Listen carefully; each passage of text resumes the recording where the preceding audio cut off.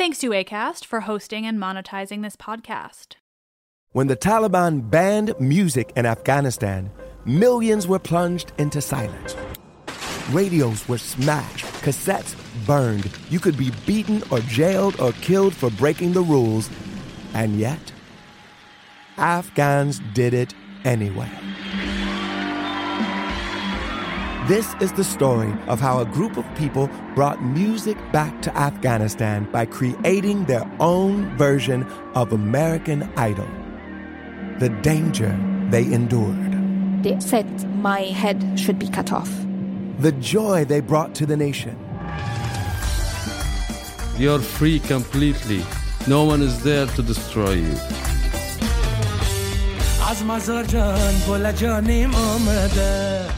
I'm John Legend. Listen to Afghan Star on the iHeartRadio app, Apple Podcasts, or wherever you get your podcasts. A new season of Bridgerton is here. And with it, a new season of Bridgerton, the official podcast. I'm your host, Gabrielle Collins, and this season, we are bringing fans even deeper into the ton. Colin Bridgerton has returned from his travels abroad. Is betrothal written in the stars for the eligible bachelor? Meanwhile, the ton is reverberating with speculation of who holds Lady Whistledown's pen. We're discussing it all. I sit down with Nicola Coughlan, Luke Newton, Shonda Rhimes, and more to offer an exclusive peek behind the scenes of each episode of the new season. Watch season 3 of the Shondaland series on Netflix. Then, fall in love all over again by listening to Bridgerton, the official podcast, on the iHeartRadio app, Apple Podcasts, or wherever you get your podcasts. Subscribe to catch a new episode every Thursday. Hey girlfriends, it's me, Carol Fisher. I'm so excited to tell you about the brand new series of The Girlfriends. In season 1, we told you about the murder of Gail Katz at the hands of my ex-boyfriend Bob. At one point, a woman's torso washed up on Staten Island and was misidentified as Gail. She spent 9 years in Gail's grave, and then she just disappeared. It's almost like it's become this moral obligation to find her. And that's what we're going to do. Find this missing girlfriend and tell her story. With the help of some of your favorite girlfriends from season 1, like my producer, Anna. Oh my God. My friend, Dr. Mindy Shapiro. Hi, it's Dr. Shapiro, and I'd like to speak with the Deputy Medical Examiner. And of course, Gail's sister, Elaine Katz. Having no closure, it kills you. Join us as we try to solve a 35-year-old cold case. It's not going to be easy, but it's going to be one hell of a ride. What? I can't believe this. Listen to season 2 of The Girlfriends, Our Lost Sister on the iHeartRadio app, Apple Podcasts, or wherever you get your podcasts.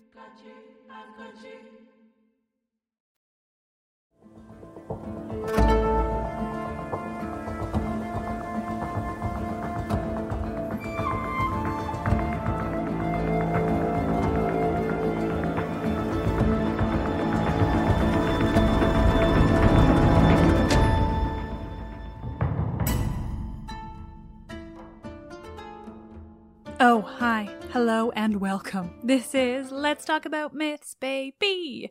And I'm your host. She who just fucking loves reading shit aloud. Liv. Like, why do I love just reading books aloud so much? No idea. I love it. I really enjoy the recording process for these more than I do the episodes that I actually write. No idea why. I read all of them in the moment as I'm recording, and somehow I manage to read smoother than, yes, the ones I've written and thus definitely have seen before. Anyway, that's all to say, I love that you all enjoy reading episodes. I love that I can intersperse them with conversation episodes because they give me a bit more of a breather. They're easier to do. And sometimes I've even just have super productive streaks like earlier this week when I recorded 3 whole parts of a reading series for later in the year, and then, bam, they're ready, scheduled for when I'm in Greece. So fun. Anyway, logistics aside, I am here today with a special combo reading of sorts to finish off poor, tragic Deianira's story and the fate of that hero, Hercules, as we will call him now, because these are Roman texts. Hercules, who we know will leave this mortal coil. And then, of course, also the Hercules of it all. Do remember that you can refer to the link in this episode's description for a handy comparison name of who the gods are comparatively in Latin, if you are ever confused by the names. First, I'm going to read to you Ovid's Heroides for Deianira. She gets her own letter. Ovid's take on Deianira, just the warning, is really interesting. It's very different from Sophocles, and my tone in recording it really conveys that. It's difficult to say, the intended tone, but I gathered from enough, I think, to get it pretty right. It is very interesting and very fun because, again, it's Ovid.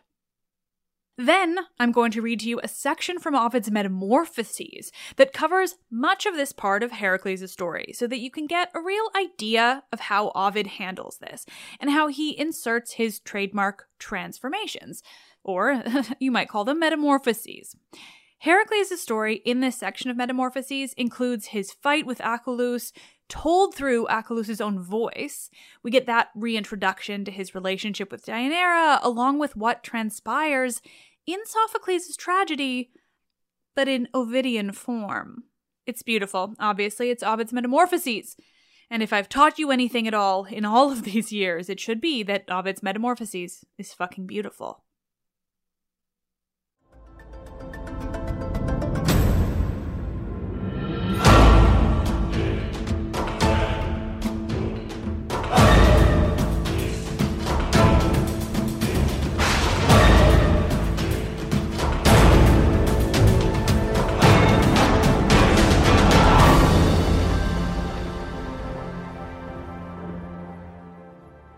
This is Ovid's Heroides, Deianira's letter to Hercules, translated by Grant Showerman.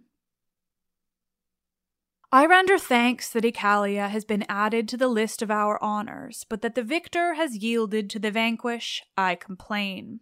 The rumor has suddenly spread to all the Pelasgian cities, a rumor unseemly, to which your deeds should give the lie.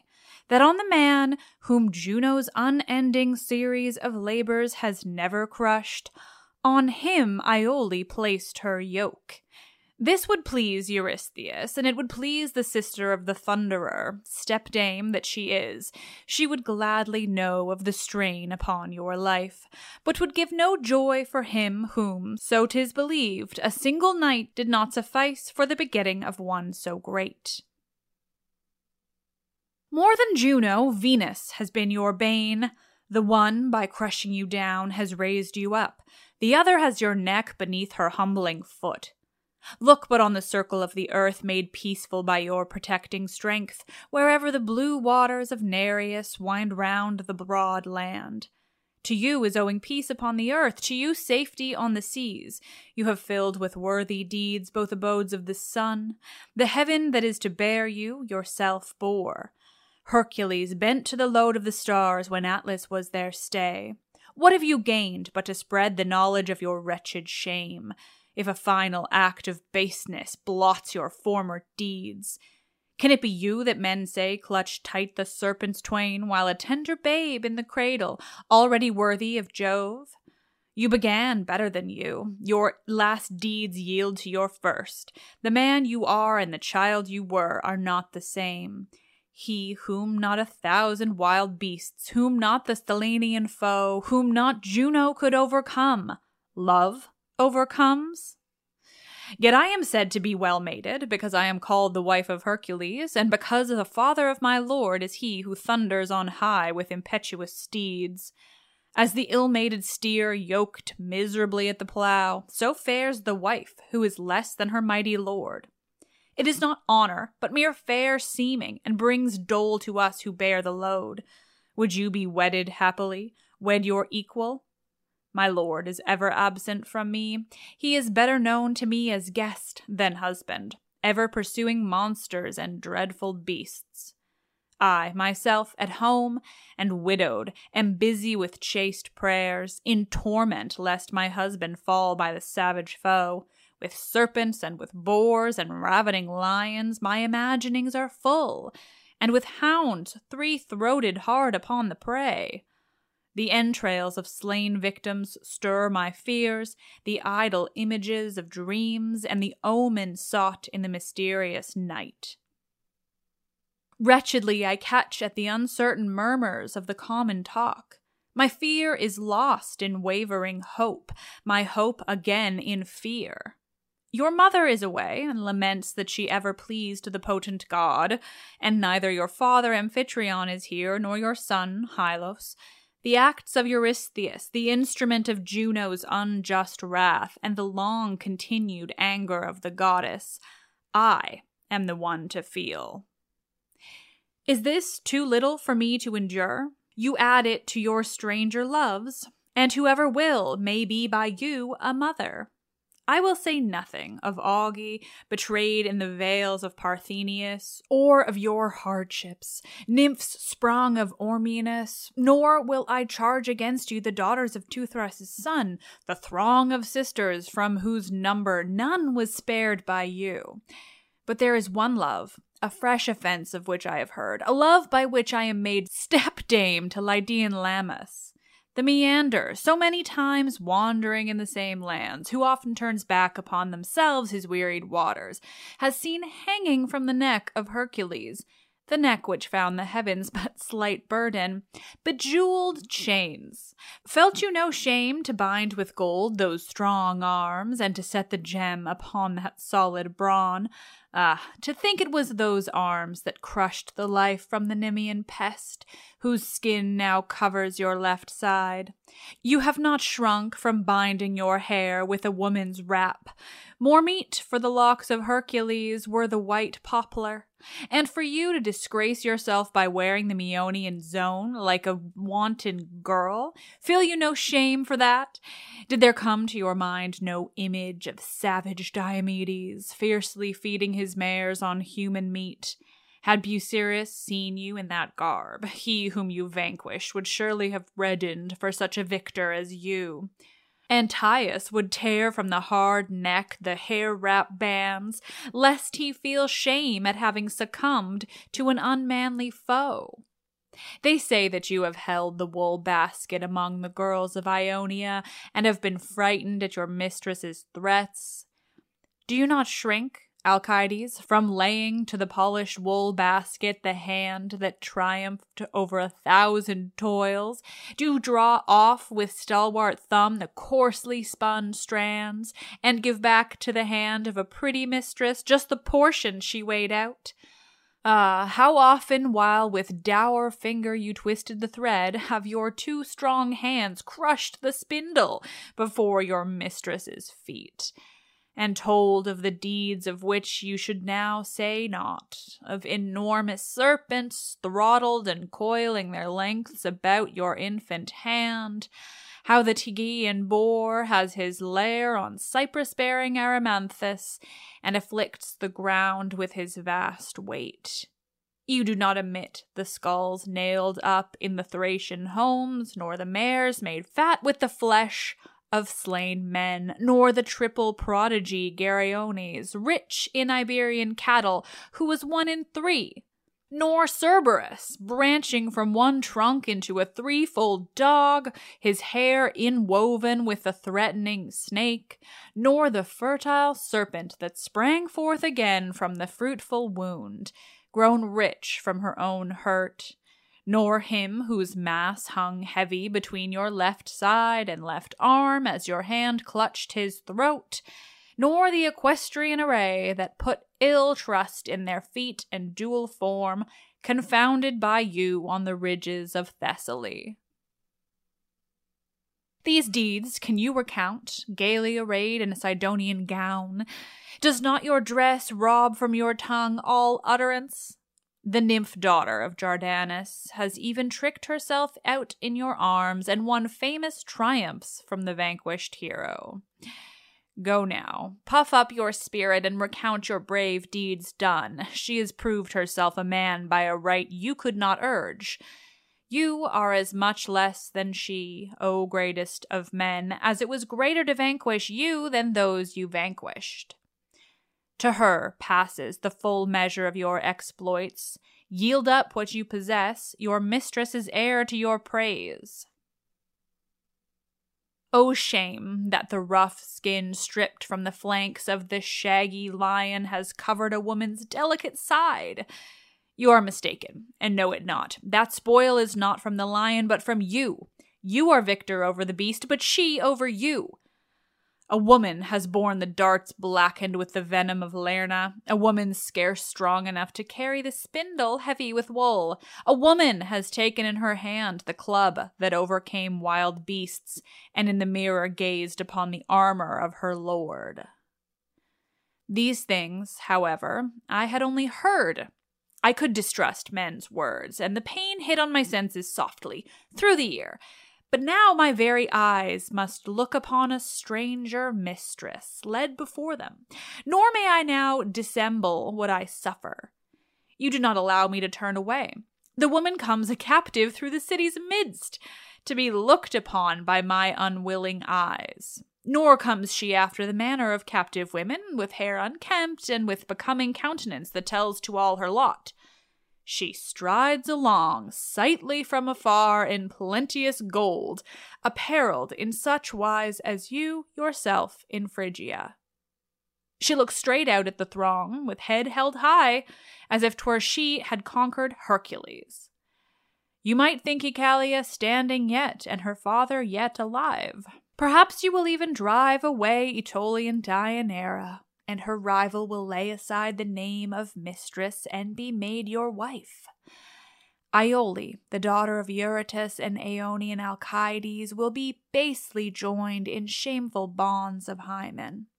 My mind fails me at the thought. A chill sweeps through my frame, and my hand lies nerveless in my lap. Me too you have possessed among your many loves, but me with no reproach. Regret it not. Twice you have fought for the sake of men. In tears Achelous gathered up his horns on the wet banks of his stream, and bathed in its clayly tide his mutilated brow. The half-man Nessos sank down in lotus-bearing Uvenus, tinged its waters with his equine blood. But why am I reciting things like these? Even as I write, comes rumor to me saying my lord is dying of the poison from my cloak. Alas me, what have I done? O wicked Deianira, why hesitate to die? Shall my lord be torn to death on midmost Oeta, and shall you, the cause of the monstrous deed, remain alive? If I have yet done aught to win the name of wife of Hercules, my death shall be the pledge of our union. You, Meleager, shall also deal in me a sister of your own. O wicked Deianira, why hesitate to die?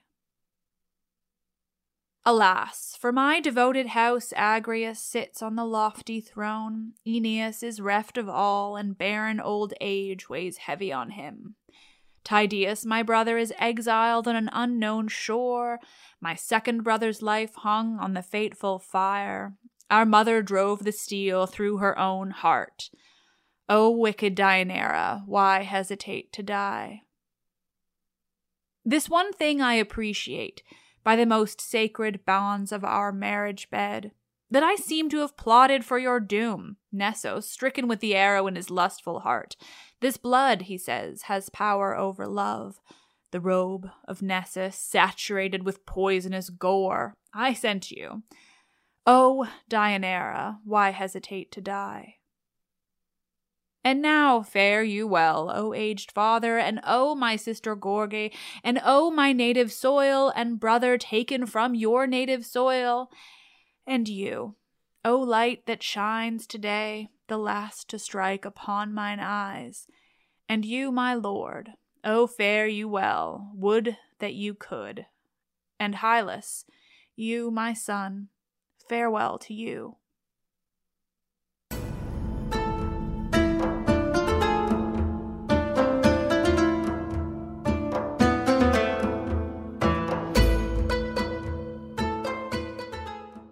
When the Taliban banned music in Afghanistan, millions were plunged into silence. Radios were smashed, cassettes burned. You could be beaten or jailed or killed for breaking the rules. And yet, Afghans did it anyway. This is the story of how a group of people brought music back to Afghanistan by creating their own version of American Idol. The danger they endured. They said my head should be cut off. The joy they brought to the nation. You're free completely. No one is there to destroy you.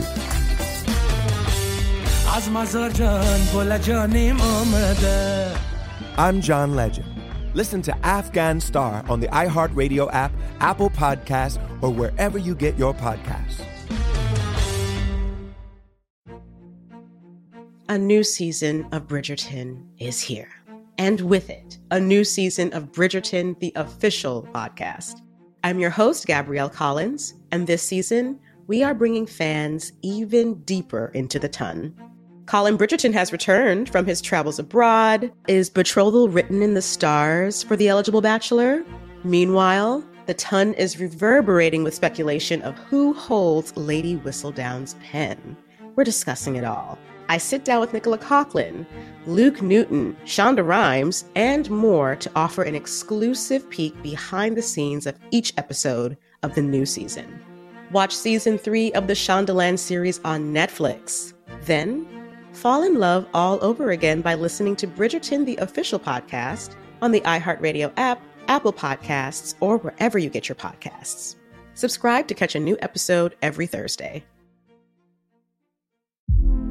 Hey girlfriends, it's me, Carol Fisher. I'm so excited to tell you about the brand new series of The Girlfriends. In season 1, we told you about the murder of Gail Katz at the hands of my ex-boyfriend Bob.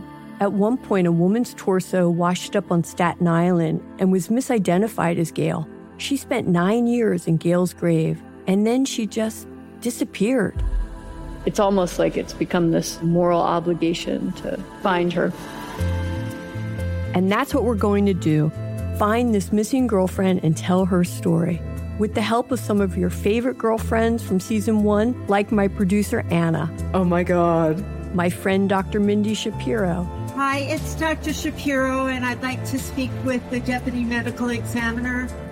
And of course, Gail's sister, Elaine Katz. Having no closure, it kills you.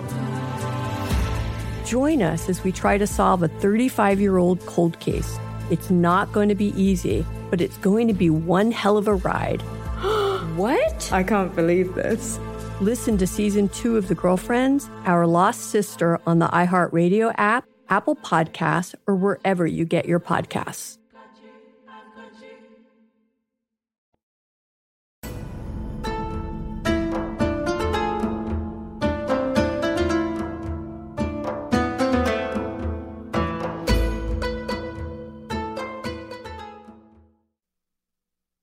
Ugh, Deianira, truly now one of my favorite women of Greek myth. She's so tragic and naive in Sophocles, and she just did not deserve her fate. And then in Ovid's reading, like, not to say she deserves her fate, but she seems so much more aware and angry. And she's just so, she's just so interesting. This one really got me. I was not expecting it reading this Herodes.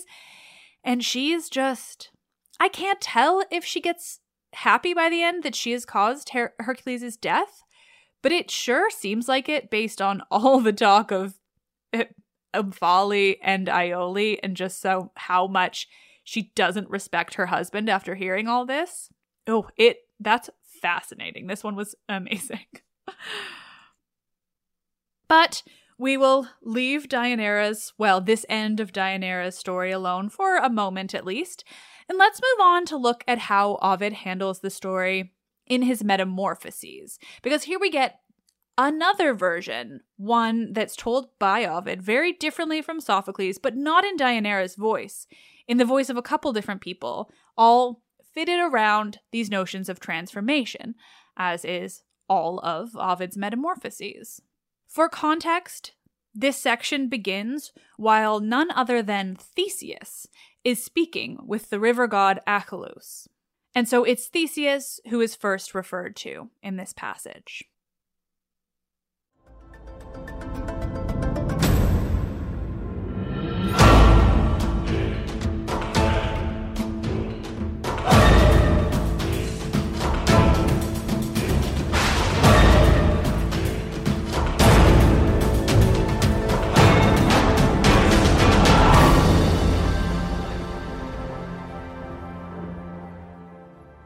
This is a selection from Ovid's Metamorphoses, Book 9, translated by Brooks Moore.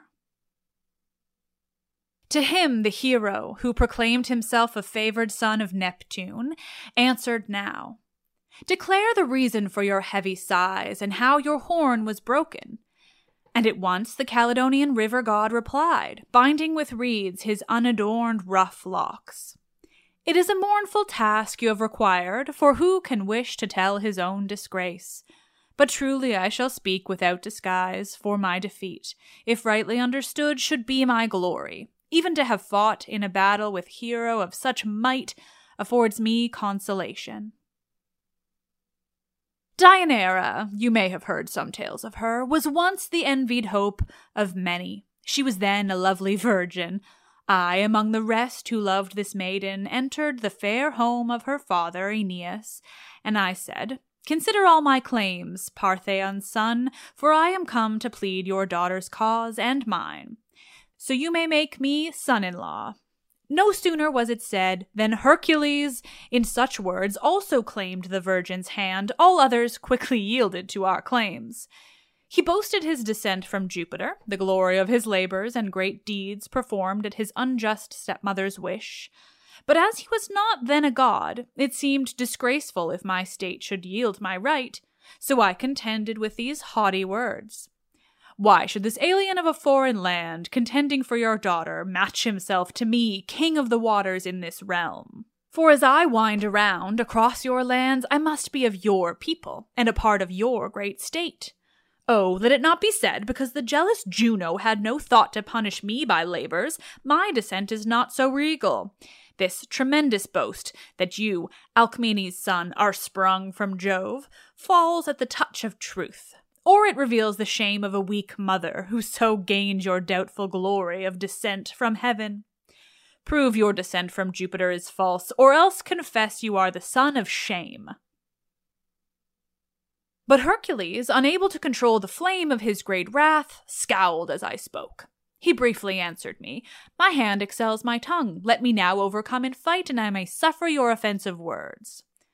Full of unvented rage, he rushed on me, but firm I stood, ashamed to yield a foot. I had so largely boasted, no retreat was left, and I was doffed to my green robe.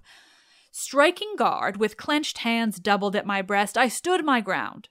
He scooped up his fine hand, yellow dust, and tossed it on the air so that the tawny powder sprinkled us. Quick shifting then, he sought to strike my neck, or feint at my quick-moving legs, and turn swift moving to attack me at all points. But as a huge cliff in the sea remains unmoved, unshaken by the sounding waves, so my great size against his vain attacks defended me securely. Back we went, retiring for a space, then rushed together again, furious, and with foot to foot, determined not to yield. Defiant stood, till, forward bending from my waist and hips, I pressed my forehead against his and locked his fingers into mine. So have I seen two strong bulls rush in combat for the good of some smooth heifer in the pasture, while the herd a tremble and uncertain wait, ready to give allegiance to the one most worthy of dominion. Thrice in vain Hercules strove to push my breast from his, but I pressed ever closer, till, the fourth attempt succeeding, he unloosed my grip, and breaking from my circling arms, drew back, and struck me such a buffet with his hand, it twisted me around, and instantly he clung with all his weight upon my back. Believe me, I have not suppressed the truth, nor shall I try to gain applause not due. I seemed to bear a mountain on my back, straining and dripping sweat. I broke his hold. With great exertion I unlocked his grip. He pressed upon me as I strained for breath, preventing a renewal of my strength, and seized upon my neck. Then, at the last, my bent knee went down on the gritty earth. I bit the sand. So worsted in my strength, I sought diversion by an artifice, and changed into a serpent. I then slipped from his tight clutches at my great length, and coiled my body, now transformed to snaky folds. Hissing, I darted my divided tongue, but Hercules, Alcides, only laughed, and in derision at my scheming said, "It was the pastime of my cradle days to strangle better snakes than you. And though your great length may excel all of your kind, how small a part of that Lernaean snake would you, one serpent, be? It grew from wounds I gave. At first it had 100 heads, and every time I severed one head from its neck, 2 grew there in place of 1, by which its strength increased. This creature then, outbranching with strong serpents, sprung from death and thriving on destruction, I destroyed. What do you think will then become of you, disguised so in deceitful serpent form, wielding a borrowed weapon not your own?" And after he had ridiculed me thus, he gouged his fingers underneath my jaws, so that my throat was tortured, as if squeezed with forceps, while I struggled in his grip. Twice was I vanquished. There remained to me a third form, so again I changed to seem a savage bull, and with my limbs renewed in that form fought once more. He threw his arms about the left side of my ponderous neck, and dragging on me followed as I ran. He seized on my hard horns, and tugging turned and twisted me until he fastened them firm in the surface of the earth, and pushed me, helpless, to the shifting sand beneath. Not yet content, he laid his fierce right hand on my tough horn, and broke and tore it from my mutilated head. This horn, now heaped with fruits delicious and sweet, smelling flowers, the Naiads have held sacred from that hour, devoted to the bounteous goddess Plenty. All this the river god said. Then a nymph, a lovely nymph like fair Diana, dressed, whose locks were flowing down on either side, came graceful to the board, and brought to them of autumn's plenty in an ample horn, and gave to them selected apples for a second course. And now, as early dawn appeared, and as the rising sunlight flashed on golden summits of surrounding hills, the young men waited, not until the stream, subsiding, had resumed its peaceful way, but all arose reluctant and went forth. Then Achelous in his moving waves hid his fine rustic features and his head, scarred by the wound which gave the horn of plenty. Loss of his horn had greatly humbled him. It was so cherished, though his only loss. But he could hide the sad disgrace with reeds and willow boughs entwined about his head. O Nessos, your fierce passion for the same maid utterly destroyed even you, pierced through the body by a flying arrow point. Returning to the city of his birth, great Hercules, the son of Jupiter, with his new bride, arrived upon the bank of swift Evenus, after winter rains had swollen it so far beyond its wont that, full of eddies, it was found to be impassable. The hero stood there, brave but anxious for his bride. Nessos, the centaur, strong-limbed and well acquainted with those fords, came up to him and said, "Plunge in the flood and swim with unimpeded strength, for with my help she will land safely over there." And so the hero, with no thought of doubt, trusted the damsel to the centaur's care, though she was pale and trembling with her fear of the swift river and the centaur's aid. This done, the hero, burdened as he was with quiver and the lion skin, for he had tossed his club and curving bow against the river to the other bank, declared, "Since I have undertaken it, at once this rushing water must be overcome," and instantly he plunged in without thought of where he might cross with most ease, for so he scorned to take advantage of smooth water. And after he had gained the other bank, while picking up his bow, which was there thrown, he heard his wife's voice, anxious for his help. He called to Nessos, who was in the act then to betray his trust. Vain confidence! You are not swift enough, vile ravisher! You two-formed monster Nessus, I warn you! Hear me and never dare to come between me and my love! If fear has no restraint, your father's dreadful fate on whirling wheel should frighten you from this outrageous act, for you cannot escape, although you trust the fleet foot effort of a rapid horse. I cannot overtake you with my feet, but I can shoot and halt you with a wound. His deed sustained the final warning word. He shot an arrow through the centaur's back, so that the keen barb was exposed beyond his bleeding breast. He tore it from both wounds, and life-blood spurted instantly, mixed with the deadly poison of Lernaean Hydra. This Nessus caught, and muttering, "I shall not die unavenged," he gave his tunic, soaked with blood, to Deianira as a gift, and said, "Keep this to strengthen waning love." Now many years pass by, and all the deeds and labors of the mighty Hercules gave to the wide world his unequaled fame and finally appeased the hatred of his fierce stepmother. All victorious returning from Oechalia, he prepared to offer sacrifice, when at Caneum, upon an altar he had built to Jupiter, but tattling rumor, swollen out of truth from small beginning to a wicked lie, declared brave Hercules, Amphitrion's son, was burning for the love of Iole. And Deianira, his fond wife, convinced herself the wicked rumor must be true. Alarmed at the report of his new love at first, poor wife, she was dissolved in tears, and then she sank in grievous misery. But soon in angry mood she rose and said, "Why should I give up to my sorrow while I drown my wretched spirit in weak tears?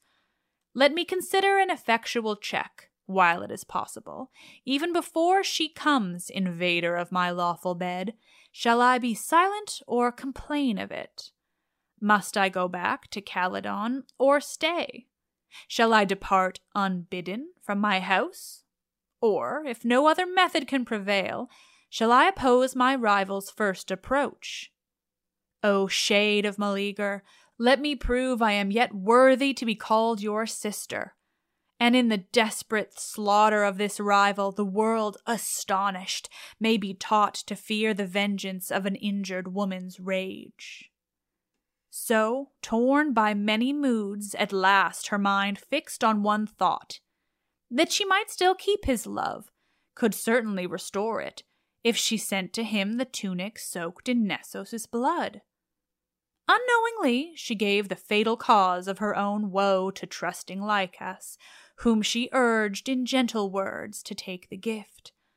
From her to her loved husband Hercules, he, unsuspecting, put the tunic on all covered with the Lernaean Hydra's poison. The hero then was casting frankincense into the sacred flames and pouring wine on marble altars, as his holy prayers were floating to the gods. The hallowed heat striking upon his poisoned vesture caused Echidna's bane to melt into his flesh. As long as he was able, he withstood the torture. His great fortitude was strong, but when at last his anguish overcame even his endurance, he filled all the wild of Oeta with his cries. He overturned those hallowed altars. Then, in frenzied haste, he strove to pull the tunic from his back. The poisoned garment, cleaving to him, ripped his skin. Heat shriveled from his burning flesh. Or, tightening on him as his great strength pulled, stripped with it the great muscles from his limbs, leaving his huge bones bare. Even his blood audibly hissed as red-hot blades when they are plunged into water. So the burning bane boiled in his veins. Great perspiration streamed from his dissolving body as the heat consumed his entrails, and his sinews cracked, brittle when burnt, The marrow in his bones dissolved as it absorbed the venom heat. There was no limit to his misery. Raising both hands up towards the stars of heaven, he cried, "Come, Juno, feast upon my death, feast on me, cruel one. Look down from your exalted seat, behold my dreadful end, and glut your savage heart. Oh, if I may deserve some pity from my enemy, from you, I mean, this hateful life of mine take from me, sick with cruel suffering and only born for toil. The loss of life will be a boon to me, and surely is a fitting boon, such as stepmothers give. Was it for this I slew Busiris, who defiled his temples with the stranger's blood? For this I took his mother's strength from fierce Antiochus, that I did not show a fear before the Spanish shepherd's triple form? Nor did I fear the monstrous triple form of Cerberus, and it is possible my hands once seized the broken, strong bull's horns. And Elis knows their labor, and the waves of Stymphalis, and the Parthenian woods. For this, the prowess of these hands secured the Amazonian girdle wrought of gold, and did my strong arms gather all in vain the fruit when guarded by the dragon's eyes? The centaurs could not foil me, nor the boar that ravaged in Arcadian fruitful fields. Was it for this the Hydra could not gain double the strength from strength as it was lost? And when I saw the steeds of Thrace, so fat with human blood, and their vile mangers heaped with mangled bodies, in a righteous rage I threw them to the ground and slaughtered them, together with their master. In a cave I crushed the Nemean monster with these arms, and my strong neck upheld the widespread sky, and even the cruel Juno, wife of Jove, is weary of imposing heavy toils. But I am not subdued performing them. A new calamity now crushes me, which not my strength nor valor nor the use of weapons can resist. Devouring flames have preyed upon my limbs, and blasting heat now shrivels the burnt tissue of my frame. But still Eurystheus is alive and well, and there are those who yet believe in gods.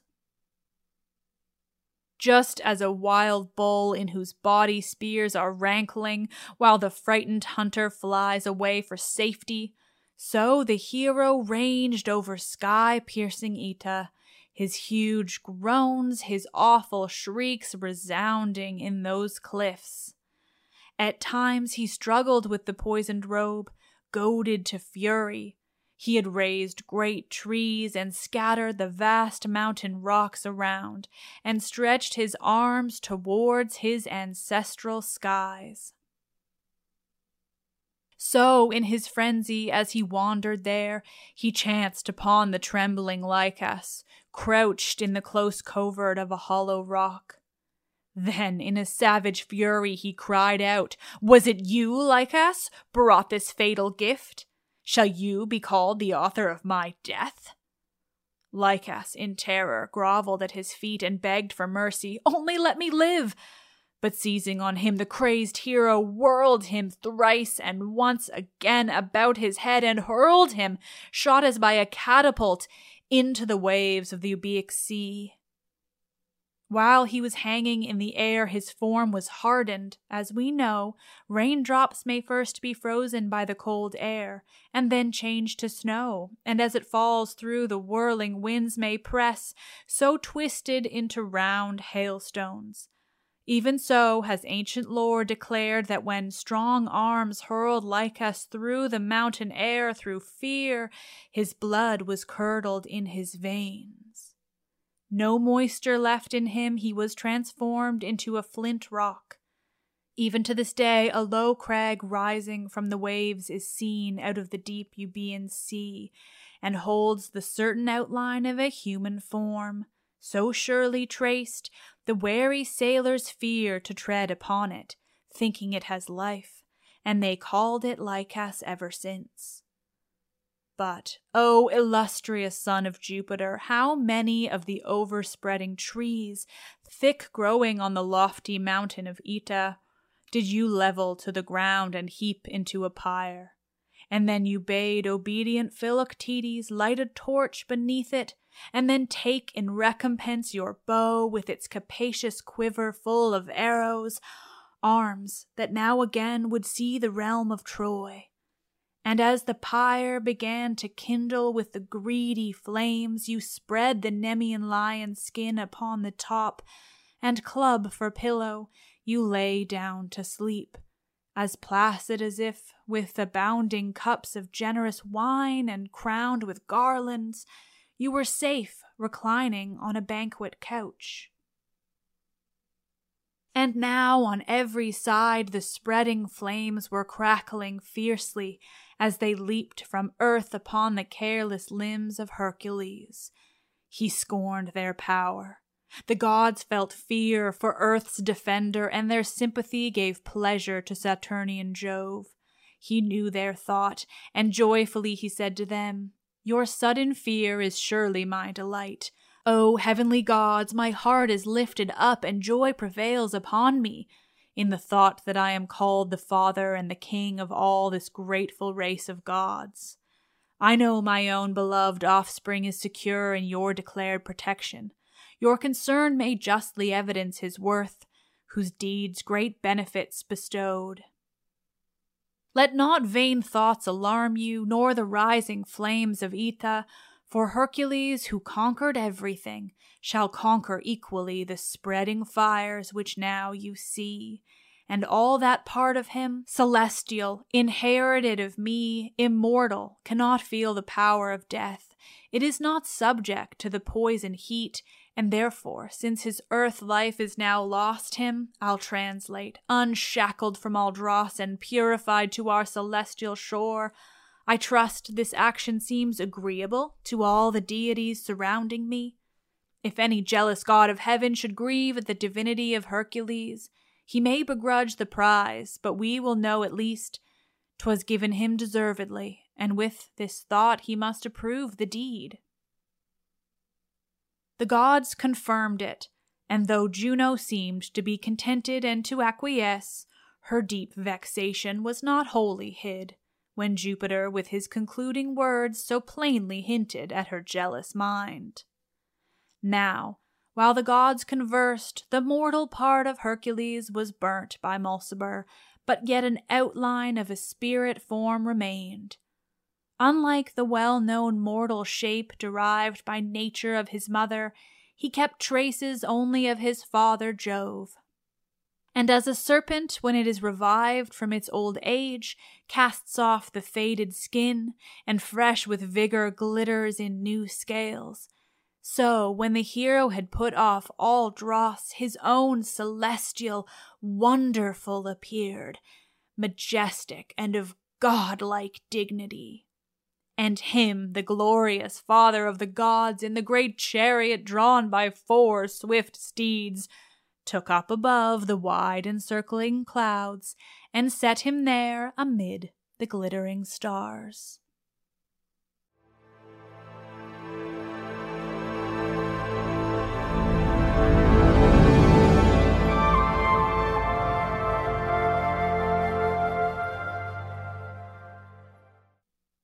I love reading things aloud. I could have had another life as an audiobook voice actor. That much I've learned. Fortunately, I basically get to do that for all of you all the time, but I get to do it how I want, which means a lot of reading Ovid, because why in the actual fuck not? Again, this one is so interesting. Like, as much as these were stories I've already told you, I really wanted to read to you these 2 aspects of Ovid, because I think you get just so much more from listening to them. We have Deianira's Herodes, which is so unique and kind of gives her more agency, but also makes her more evil. It's definitely more anti-woman than Sophocles' Trachiniae, but it's also just like, I enjoy her rage at the end as much as I don't enjoy it being directed towards Omphale or Iole. It's not their fault, lady, but she does also recognize that Hercules is at fault.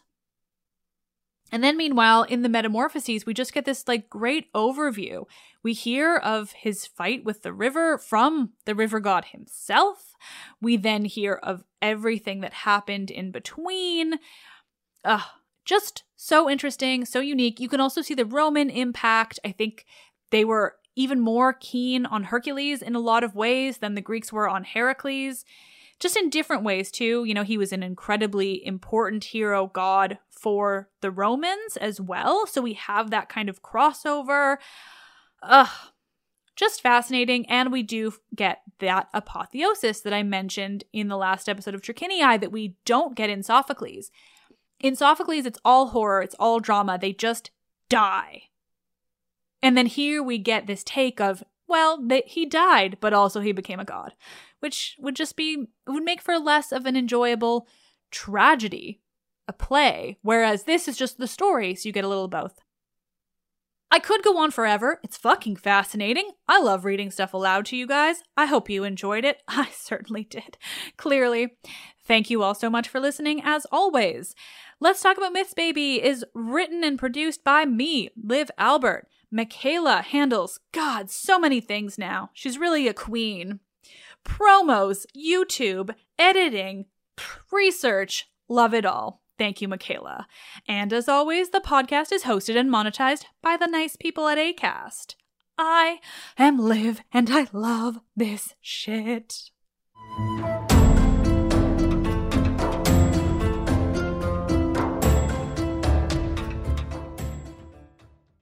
When the Taliban banned music in Afghanistan, millions were plunged into silence. Radios were smashed, cassettes burned. You could be beaten or jailed or killed for breaking the rules.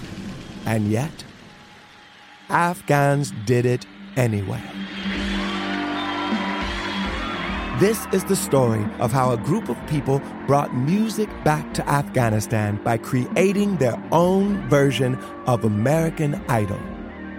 The danger they endured. They said my head should be cut off. The joy they brought to the nation. You're free completely. No one is there to destroy you.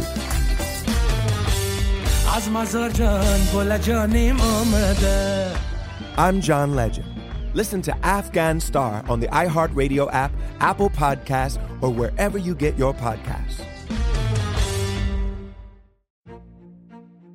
A new season of Bridgerton is here. And with it, a new season of Bridgerton, the official podcast. I'm your host, Gabrielle Collins, and this season, we are bringing fans even deeper into the ton. Colin Bridgerton has returned from his travels abroad. Is betrothal written in the stars for the eligible bachelor? Meanwhile, the ton is reverberating with speculation of who holds Lady Whistledown's pen. We're discussing it all. I sit down with Nicola Coughlan, Luke Newton, Shonda Rhimes, and more to offer an exclusive peek behind the scenes of each episode of the new season.